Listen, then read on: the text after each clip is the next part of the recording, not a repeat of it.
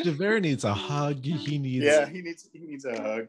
he needs a lot. You know, like when I know, and I know it's so much deeper than it, but you're like, it was a loaf of bread, dude. Like, Yeah, come man. on.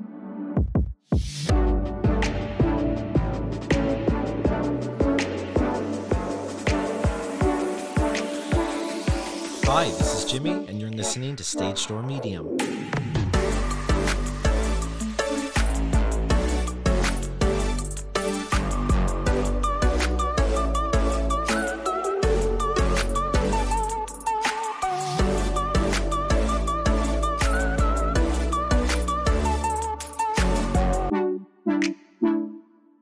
You're listening to Season 2, Episode 10, Quality versus Quantity, featuring Broadway's Ben Davis. All right. Hi, everyone. Welcome back to another week of Stage Door Medium. I'm your host, Jimmy. Thank you for joining us today.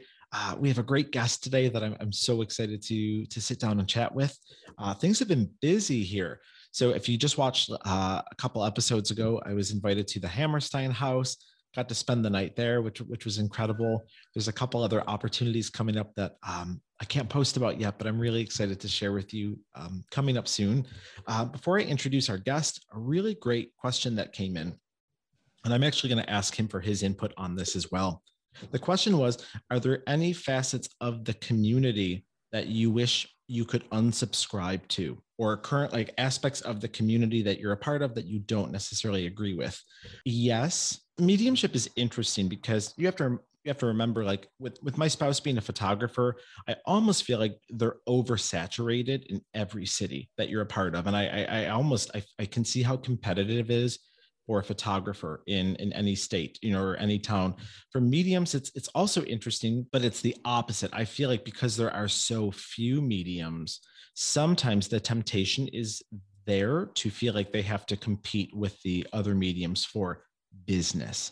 I was just having this great talk about this with one of my friends, and she was like, you have to think about it like, you wouldn't want all that business. She's like, you wouldn't want all that work. You wouldn't want to be booked 2 years out, and be the only person in that area that can do that. So I think that would be one thing that I have to consistently, consciously make sure that I'm not subscribing to, is I think the competition within it.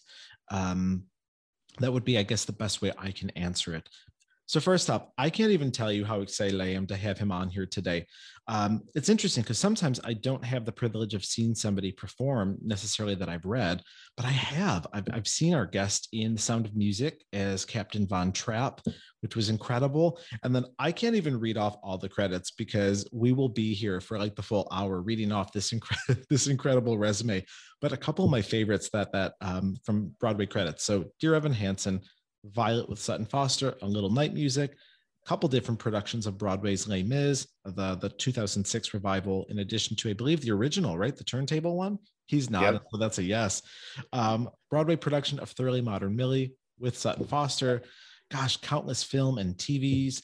Just had a recent one with Amy Adams. There's so much that we have to talk about. So please help me in introducing or welcoming Ben Davis to our show today. Hi, Ben. Hello. Good to see you.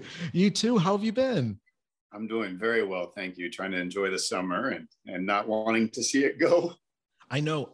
What's the weather like there today? Because we're in a bit stunning. Of a cold. Yes. Yeah, I mean, it's mid 70s and beautiful. The low humidity. It's supposed to get warmer again, thank God, because I don't want this to be our denouement into fall. But I know. But yeah, it's beautiful. Ours is about that right now too. It's so sunny out today. It's about 72. I will take this weather, but we are just saying we're kind of bored too. Like we want some hot days. Yeah, going to a pool. So we're getting exactly. I'm hopeful. Yeah. Gosh, can I ask? I always forget. Were you with Dear Evan Hansen pre-shutdown? Like, were you a part of the company? No, I was not. So I had actually my last gig that I had was an episode of SVU. I had a recurring on Law and Order SVU, and we filmed right up until when they stopped. And there's supposed to be 3 more episodes, I think, left in the season, and we ended up being the season finale. Oh wow! Yeah. So that was what I was doing when COVID hit. And then what have you been up to since? Because I just saw that you did the concert with Betsy Wolfe. There were a couple really, I mean, what there were four of Betsy, you? Bryce Pinkham, and his wife Scarlett Strallen, and Ted Sperling was our music director. It was fantastic. It was my first live concert in front of live people in like 16 months, and it felt like my first live concert in front of live people in 16 months. And it was all Sondheim, so it was just lyrics on lyrics. You know, I love the concert world, and I feel like I really am comfortable in there. And I just felt a little uncomfortable, a little bit unsettled. I mean, that's to be expected, I think. And then, but what was really great was just getting into a rehearsal room with, you know, four other amazing performers and musicians and artists, and just listening to other people sing, and to feel like I was part of a creative process again was really that's what kind of lifted me. Did they seem nervous too? Like, did your fellow performers, did they seem in the same boat as you? Yeah, totally. And you know, it was a one-off concert, as a lot of these are, and those one-offs are, there's a lot of like pressure and stress on them, and especially when you get Sondheim, which has a lot of lyrics, and there's no do-over, and so you put probably undue pressure on yourself to make it perfect that time. Sure. So yeah, it's stressful, but then, you know, we're all in the same boat, and you have this thing. I heard a gal that I sang with one time. She said, every time I go into one of these concerts, I'm like, what the hell am I doing this? This does not bring me joy. And then afterwards, you're like, oh my God, this is amazing. That was fantastic. I'm so glad I did that. So it's kind of this roller coaster of emotions that you go through with those. How was the audience? I mean, did they seem apprehensive? Were they eating it up? They were eating it up. I think everybody's so glad to have people in front of them performing it, to feel. I mean, I know I am. I've been going to as much live. I go every week. I go see live music because it feeds me. And I think that we as a people realize throughout this whole pandemic that we need that communion with other people.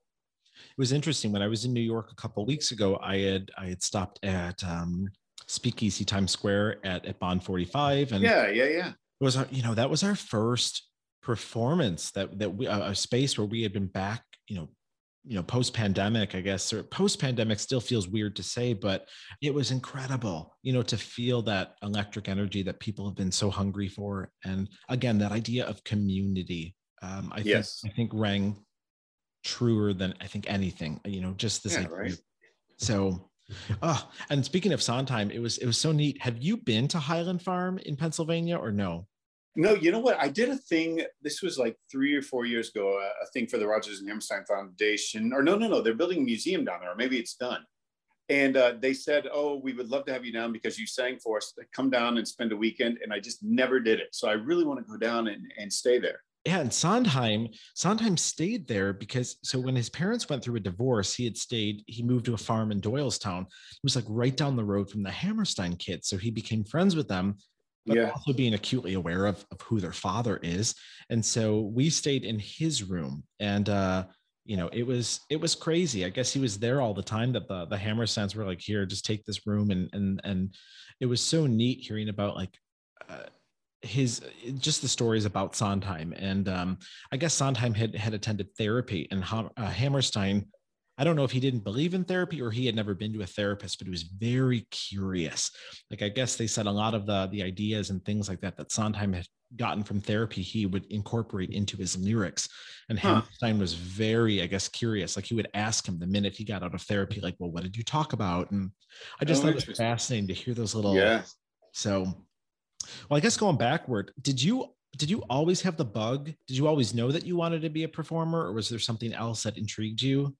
No, I grew up in Indianapolis, Indiana, and I was a jock basically.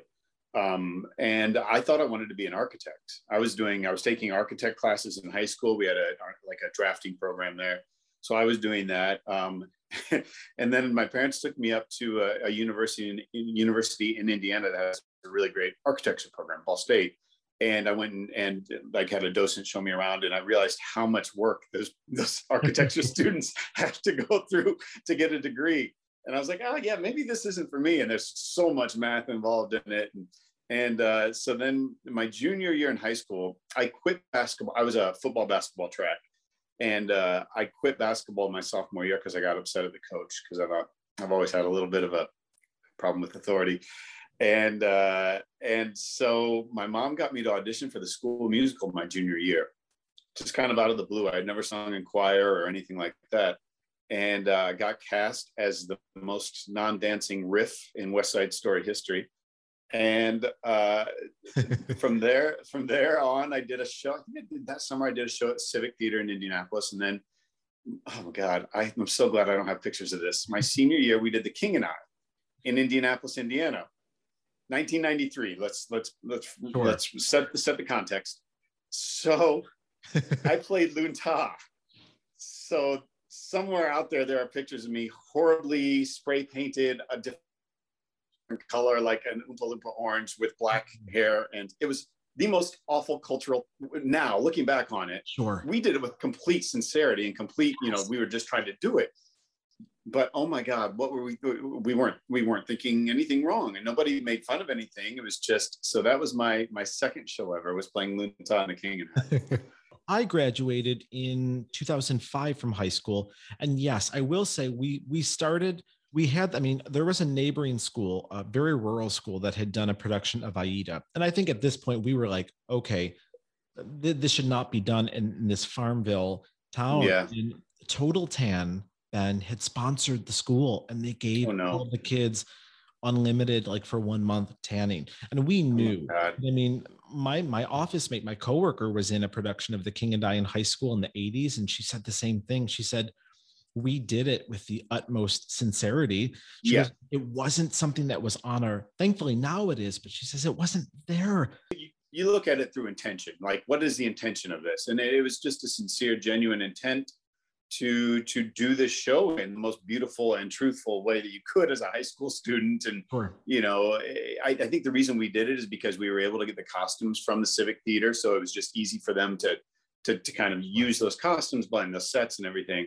So anyways, it was problematic now.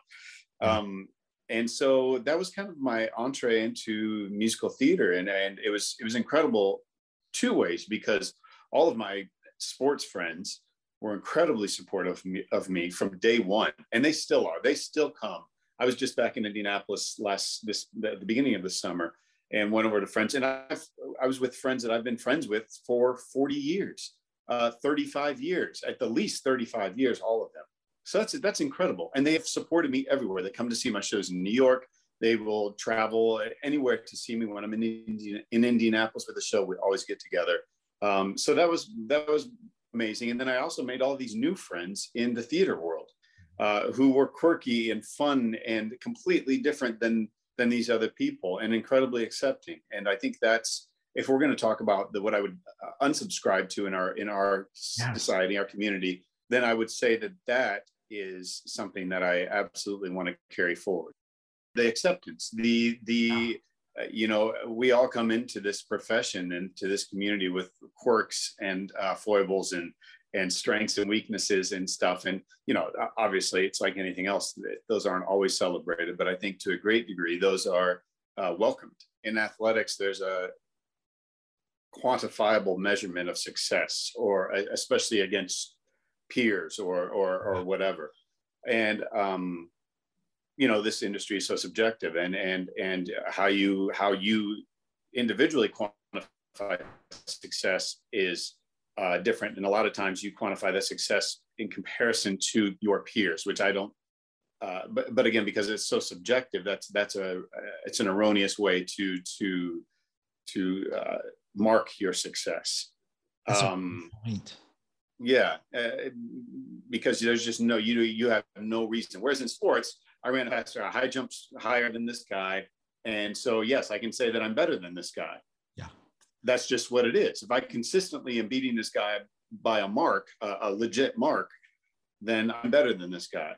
But just because I've gotten a role doesn't mean at all that I'm better than anybody. Or that if somebody else got a role that I didn't get, that doesn't mean that they're better than me. But we will easily convince ourselves both ways, that we got that role, so we're better than this person, or they got that role, so we suck and they're better than me, and I'm never going to amount to anything. That's the same works in mediumship. I mean, you said it best. I mean, mediumship is really not quantifiable. So there are Yes. days where I think, academically, I did very well in school. So that part still resonates with me. So I think sometimes I will bring in that scientific quantifiable, ooh, well, I got 88% of, and you can't quantify it, but I will try No. to. And I'll Sure, go, sure. where did you go to school? Went to Butler University, which is a small private school in Indianapolis. I studied voice. Unlike you, I was not the most academic of people. If I liked something, I would really try. I didn't like a whole lot. I didn't like, again, this problem with authority. I don't like to be told to jump through hoops. Unless it's work, that's fine. I'm being paid to do that. You can do that. But if I'm paying, I just went back to school last semester, back to college. And again, I was like, I was paying them and they're telling me all these hoops to jump through. And I was like, no, this does not work that way. So anyways, so I ended up leaving school after 2 years because I was just wasting a lot of my parents' money. And ended up, I was like, I'm in Indianapolis. How am I going to get to Broadway? So I was like, forget this. I went to work for Prudential Securities as a broker's assistant. And I had kind of given it up, even though I'd just been offered Rolf in The Sound of Music at Beef and Boards Dinner Theater in Indianapolis. But I turned it down because I was kind of like, no, I'm going to stay away from this. And the branch manager there was worried because he saw that I was an actor. He's like, how do I know you're not going to leave us to go do some production somewhere? I said, well, Jim, Mr. Longstreth, the only thing you'll have to worry about is if I ever get a Broadway show. Otherwise, I'm not leaving. And that doesn't seem like that's going to happen. Cut to a year later, and my mom had gotten me the Chicago Performing Arts paper that had all the listing of the auditions. So I went up there for Phantom of the Opera, got called back for Raoul. I was 21 at the time. Got called back for Raoul, then didn't hear anything. Then 6 weeks later, they called and they said it was Johnson Liff, the casting agent at the time that did Les Mis, Saigon, Phantom. And they said, we're coming back to Chicago with Les Mis. We'd love to see you. I went up there to Chicago again from Indy. It's like 2.5 hour, 3 hour drive. Got called back for Enjolras. They said, we'd like to fly you out to New York for another audition. My second time in New York. I know it's crazy. It's crazy. I flew out. I came back. I didn't hear anything. One day I'm sitting in the office a couple of weeks later and I get a phone call and they said, Ben, we didn't test to see how high you can sing. We need to put you on the phone. This is 1997. So pre-FaceTime, pre-anything. Need to put you on the phone with our music director in New York. And he's going to play through the passage and you can speakerphone, sing the passage. And it was this for the character of Feuilly, who's like Enjolras understudy. And he sings a high A on top of the barricade. He has this big solo high A. I'd never had high A in my life, ever, ever, ever. So I go, oh, shit. So I ran home and I was like, trying to hit a high A. The good thing is there was no face, so I could make whatever face I could squeeze. I could do whatever I needed to do. Dale Reeling, the music director in Les Mis, calls me from the Imperial at half hour. He plays through the phrase twice. I hit it twice. No idea how. I get the call next day. We'd like you to join the national tour of Les Mis in 2 weeks. So it all just kind of, and so I had to go into the branch manager and say, well, here's the deal. I got a national tour. So here's my 2 week notice. So that was 1997. And then did they transfer you to that Broadway production then? Yeah, then I opened on Broadway as Enjolras in 2001, the day before the attack, September 10th, 2001. Wow. Yeah. So it was crazy. And then I played Javert in 2006. So I'd gone off to do other things from 2001 to 2006, but then came back and played Javert. Well, I'd love to ask you then, because this was a question that came in for both of us. So we're asked, have you ever considered other careers? If so, what made you stay within your current one? So now you're going back to school. Can I ask, I know you told me during our reading, What are you going for again? Just communications. Because I was trying to think, okay, what would I like to do that I could use some of the tools that I've acquired doing this? And what I came to was like a media facing job for a creative company like Google or Apple or something like that, where I'm addressing reporters, or I'm on camera, or I'm doing kind of public relations in that capacity. So that's kind of what I've thought about is putting forth a company message in a media facing job. Has this is this something that you'd considered even leading up to the pandemic, like a couple of years before, like, or is this No. newer? Yeah. I mean, I think that this is obviously caused us all to think about what else we could do. And I think like a lot of people, I thought about real estate just because it's an easy transition as far as, but then I was like, okay, well, let's think deeper and see what else might be there that you would be interested in. I was just talking actually with Tony Esbeck today, and we were talking about theater and how it's still scary now to think about if it's going to really come back and how are we going to live. Coronavirus is here to stay. I mean, COVID is here to stay.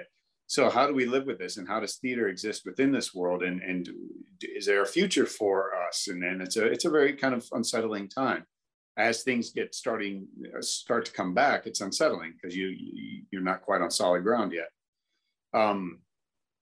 So I was just trying to think of the things that I could do, and I'm 46 years old, and I didn't want to have to kind of think about, the only thing that I thought about doing after I stopped performing on stage, at least, is maybe to go and be an artistic director in a theater, because I feel like I could raise money well and I could do those type of things. And so yeah, this has really caused me to think about what else could make me happy. I've been afforded the opportunity to have a career that I truly and deeply love and am passionate about for 25 years now. And I don't want that to end just because maybe this isn't going to be as viable as it was in the past. So I need to figure out something else that's going to fulfill me. I was just listening to this podcast with Kiela Settle, and she was talking about how the pandemic proved to also be like an ego check as well. Oh, Jesus Christ. Yeah. I mean, go ahead. Yeah. Yeah. I'm sorry. I don't mean to cut you off. No. If you want to go deeper with that, but I mean, you and I talked about that this year has been, for me personally, a 16 months of, mostly a year of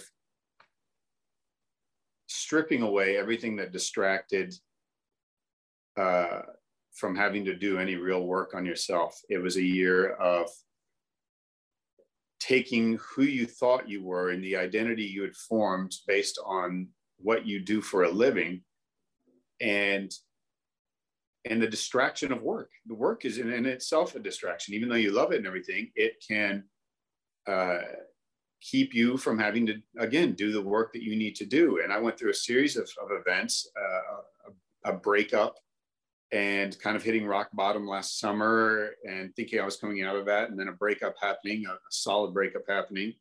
And and then that mixed in with the lack of work, which had become my identity, which I never wanted it to be. I have a lot of friends outside of the industry, and I've always kept it that way because I wanted to have an identity outside of the industry and a curiosity outside of the industry. But still, I realized that no, you had used your work and used your as an ego built to build up these false structures that would support this person that you were, because you didn't want to have to do the real work, and you didn't want to have to really face a lot of the things that you'd kept at bay for years and years. That's exactly what Kiela Settle was talking about too with the ego check. She was like, there are so many things that I've been, she had mentioned, like working on healing herself since this pandemic hit. It's the stripping away. We all build up such huge structures to keep us afloat. And some of those are very necessary, but there comes a time where you're going to have to deal with that. Yeah. And you have to tear down those structures one by one, or they get knocked out from underneath you. And then you have to, I think we've all found, I felt this acutely, a very laid bare and vulnerable and fragile and scary sense of, oh shit, I'm sitting with myself right now, and all I have is myself. And I'm not quite liking who that is. So how do we change that? When I was in college, I had gone through, I was dating somebody. It was pretty serious. We were together for a couple of years, and post undergrad, I was already teaching professionally though. And that year there were like, I want to say 50 ELA teachers that were cut because they lost funding for like Title I, basically for additional like ELA support for ESL students. So long story short, they cut these 50 teachers. The chain effect happened with seniority. I was bumped. Within 2 weeks after getting bumped, I got dumped. So it's like the bumped and dumped. And that it hits you. I mean, you're like, oh, all my friends are teachers. I can't really call any of them right now because they're working. And you really have to, like you said, you sit with yourself and you're like, oh, I don't really know if I'm liking the person that I am right now. And granted, it was so much of it was circumstantial, but Sure. Another great question, because you've done so many projects. Can you offer, somebody had asked about this, what's the secret to staying working consistently? Man, I don't know. I think a lot of it is luck. I really do. That's not me blowing that question off at all. I mean, you got to do the work, and there's so many things that again, it's easier for me to think of the things that I haven't done that I should have done that would have maybe kept me going at a higher rate or at a greater climb. I think it's like just doing the work you need to do and try to be good to people. And I failed at that because of places I've been in life. But on the whole, just try to be a good colleague and try to always bring out the best in the people that you're working with. I look at people, speaking of this, my ex and I were invited. I was good friends with Marin and good friends with Jason Daniely. So Marin Mazey and Jason Daniely. And when Marin passed, they had a friends and family gathering over at the over on the East Side, and people got up and spoke about Marin.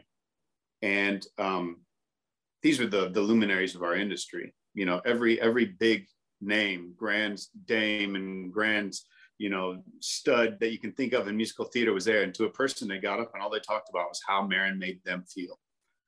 And I think that this is applicable in life and also in our profession. Make people feel good about themselves. When they leave you, make sure that they leave feeling better about themselves. You know what I mean?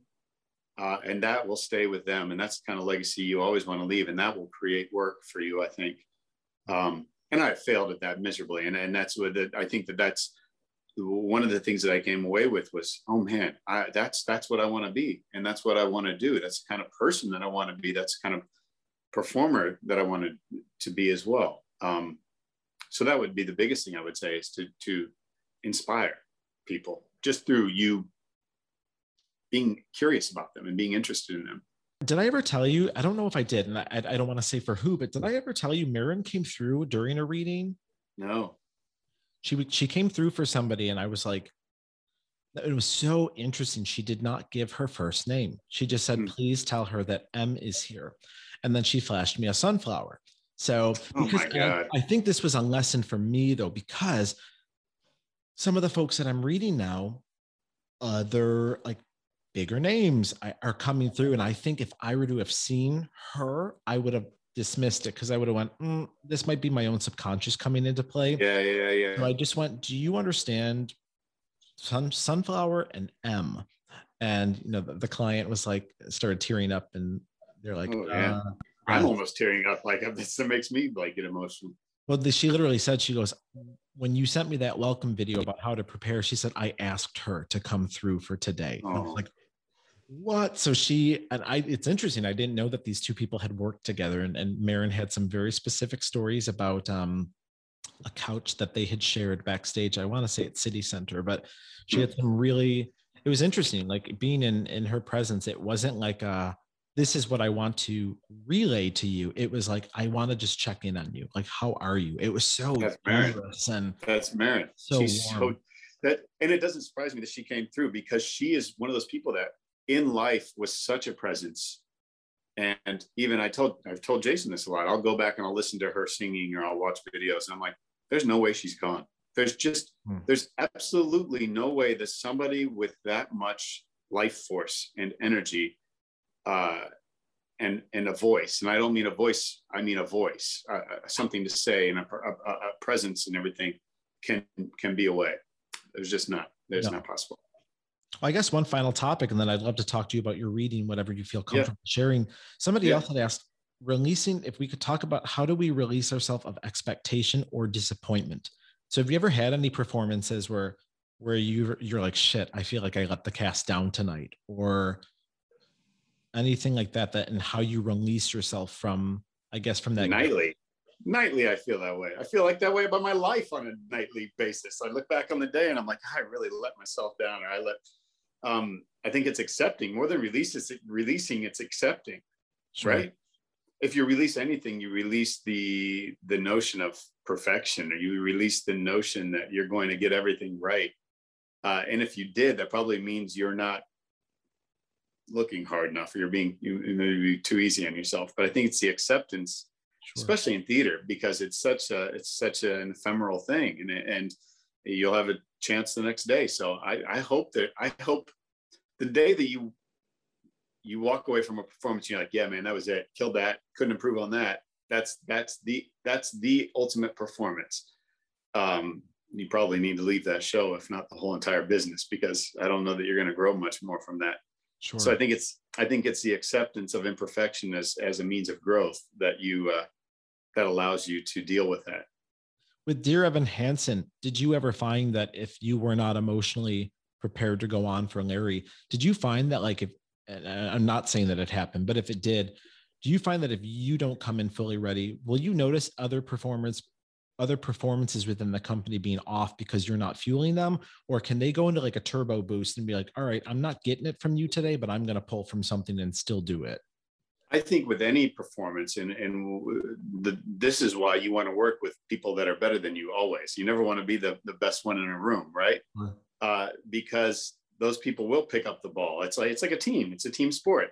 If somebody's dropping the ball and you know that they're reliable usually, but they're just having whatever it is, your need to connect with them more kicks in. You know what I mean? Your need as that character to connect to that person becomes more of an imperative, and I think can actually fuel a performance.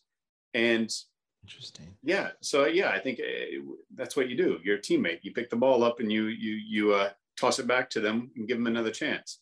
And usually the caliber of the people that we get to work with, they may not catch it on the first time, maybe even the second time, but by the third time, they're going to catch the ball and run. And that's when actually exciting things can happen too.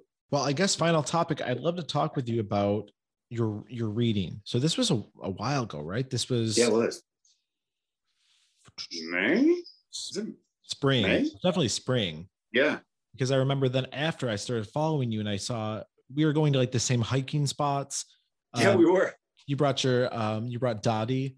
Dottie the drone. Yes. Which, by the way, no one warned me. And I it's so hard to tell because when I went to Overlook, no one had really, like, I saw that it was pretty mod. No fucking joke, because it's a fucking beast. I was like stopping midway going, and you're in killer shape. I have gained like 20 pounds since the pandemic. And here I am thinking, I mean, we have a gorge right near us, and it's more like hairpin turns where you can really rest. No one had warned me that Overlook was like this. So folks at home, you can actually see this and you're not listening. This is like Overlook the entire time. And then it maybe occasionally stops for like a foot, and then you just keep going up and it stops. And then and finally, I mean, I kept going like, oh my gosh, like where's the rubble, the ruin. Right. I was the hotel. Finally, when you got to the top, like I literally cried and I was like, I don't know if this is from the beauty or just from like sheer exhaustion of like, I had no clue that this was going to like bitch slap me like the entire 2 hours. So did you go to the fire station? Did you go to the fire tower up above that? Did you? I went up there. I did. And it was a really windy day. And I made my way up to there, and it got real scary real quick because the wind was kind of moving it and everything. So, and you can see straight. I got down. I went down on that. So yeah, anything that you feel comfortable sharing about our time together with your I think it was, and I mean, to give a little backstory, I lost my dad 8 years ago in 2013. And he was my best friend. He was everything to me. And he died after a 5-month ordeal with esophageal cancer. And so it was just, and I think especially because of the year that I've had and everything, he was my anchor, and he was my the person I could always go to. And not having him in the physical sense has been a real struggle. So I think just feeling a connection with him and feeling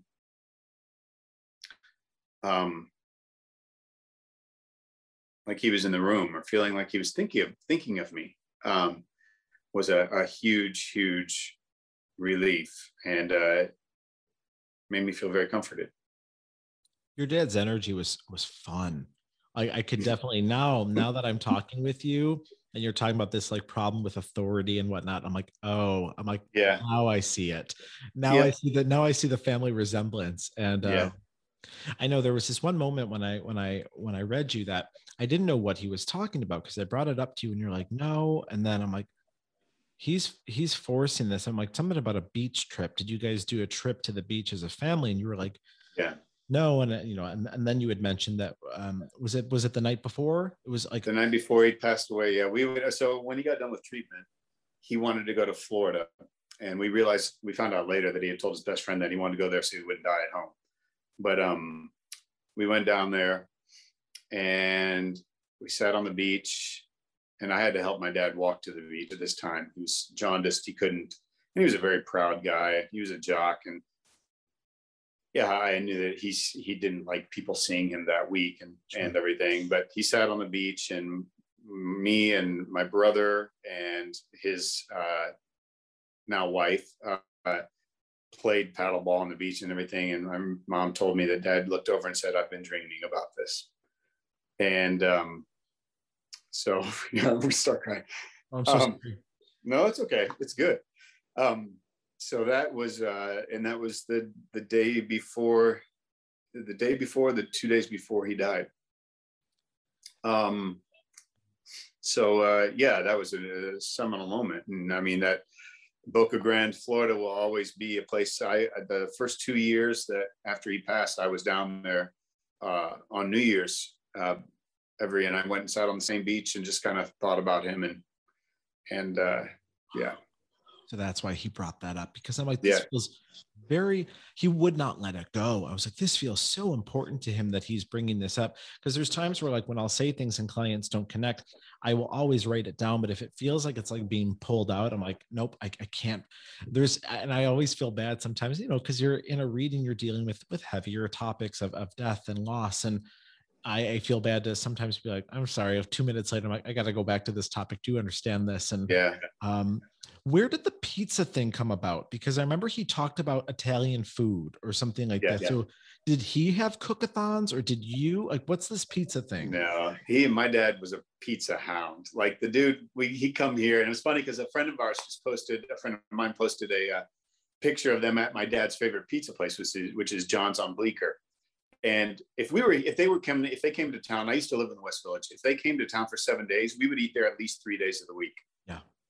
Pizza is just, I mean, and I'm a chip off the old block that way. So what I started doing is on his birthday, which is February 4th, which is also World Cancer Day. I started having like this pizza for Howie or pizza for Howard thing. And if people tagged themselves eating a slice of pizza from my dad, I would donate $1 to the American Cancer Society. And so it was just a fun way to kind of memorialize Dad and celebrate Dad. And, we raised a couple $1,000s here and there because I had friends that would match. Yeah. So it was just a cool way to kind of celebrate him. I'm with your dad on pizza. I view every pizza place that I have not eaten at as just like a future adventure. Like right. This week I had way too much pizza. I saw a couple different friends, and then we went to a drive-in to go see the Breakfast Club, and they had different pizzas. And I'm like, I should be bringing something healthier, but I'm like, oh, I've never eaten from this one. I'm like, it's a cultural experience. I'm like, I need to, I'd be rude if I didn't try it. What's the best piece of advice that you can still hear your dad give you, or something that still rings true from him?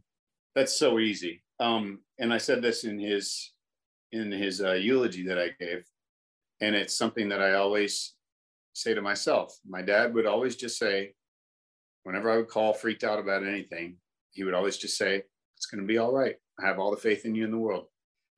And it was in my eulogy, I say that it wasn't like some hyperbolic statement where he was trying to get me to believe it. It was just a statement. It was just this, yeah, as you know, sure as you wake up in the morning, or sure as the sun will come up, you'll be all right. Yeah. I have all the faith in you in the world. And if you can find one person in your life that believes that about you, one, you're very lucky. And two, you got it made. If you, I know. if you can find that one person that really truly feels that way by you, and it can impart that in a way that doesn't seem like disingenuous or them feeling like they have to tell you something in the moment to make you feel better, but it's just a deeply ingrained belief that they have. That was my grandmother, you know. Yeah. She very similar. She went whenever I would be stressed in high school or college and I would call her, you know, she would literally just go, she would either say two things, exactly what your dad said, it's going to be fine, or she would just say, well, you just do the best you can. And it was so interesting how to have somebody else give you that expression is the most freeing thing that somebody can give you. Is just, and it's funny, I have it written down in my studio now with some of these opportunities that have been coming my way. I'm so grateful for them. And then right after I hang up the phone, I go like, oh shit. Like, what did I just say yes to? Like, I get terrified. And then I play back that voice of her just going like, just do the best you can. And it wasn't like I'm going to pacify him telling him this. It was like, you know, and then come to find out the older I got, the amount of things that she had been through that, you know, she had never spoken about, like, right. I want to say 6 or 7 miscarriages where they were really far along and, you know, estranged from a sister and this and this. And so for her to go, it's going to be fine. You know, you do the best you can. It every day it rings true. So yeah, absolutely. It was a real pleasure to bring through your dad. His energy was just so, it was funny. It was like strong, slightly irreverent at times, lovely. So I'm very grateful. Good man. And now it's time for some last minute questions. If you were stuck as a ghost in a theater for all of eternity and you could only watch, if you could only watch one musical over and over, what would it be? Oh God, what's the shortest one? Right. Let's see. Oh, do I want Catharsis or do I want Color Purple? Color Purple with Cynthia. It's the only show I paid house seats twice for, and I would have done it. And the rest of that cast was spectacular, but yeah, just blew me away. What about the shows that you've done? If you could rewatch one over and over, of all the La Boheme. No, did you do that with? I want to say yes. Did you do that with Patricia Phillips? Yeah, absolutely. Yeah, she was a guest not too long ago. She's great. She's great. Awesome. That was the most beautiful show I've ever been a part of, and unique and special. And yeah, I would watch that. And the good thing is I got to watch it because I was double cast. My role was double cast, so I only had to do 4 shows a week. So I actually could come in and watch the show. Yeah. I guess other question for you, character that you've played that would benefit most from a medium? I mean, I would say Larry in Dear Evan Hansen because he's dealing with the death of his son. So that's pretty obvious. But I think also Javert probably needs a little bit of comfort in his life. Javert needs a hug. He needs a hug.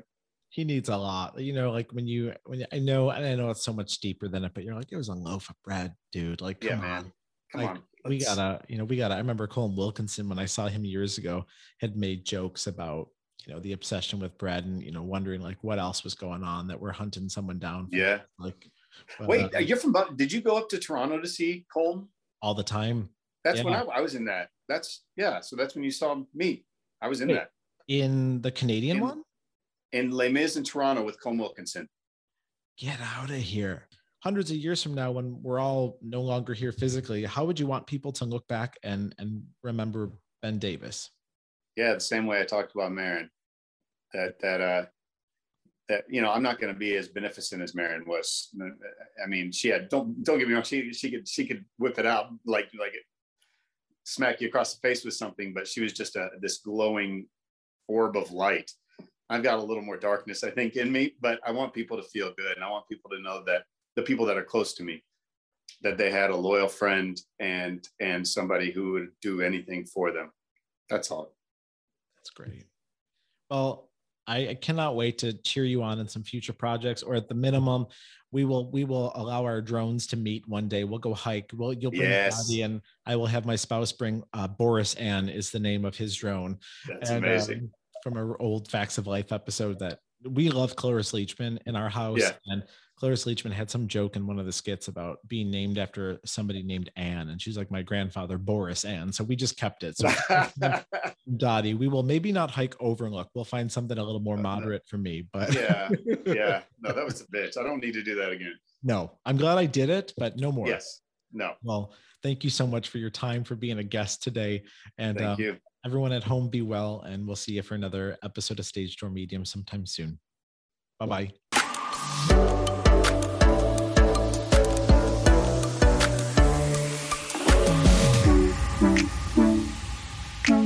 Hi, everyone. I want to thank you so much for tuning into this week's episode. I hope you enjoyed it. If you'd like to learn more about mediumship, please feel free to check out my website, www.stagedoormedium.com, where you can also sign up for my newsletter or book a reading for yourself. Feel free to check out my Instagram at Stage Door Medium or subscribe to my YouTube channel by the same name, Stage Door Medium. Thanks so much, be well, and we'll see you next week. Bye-bye.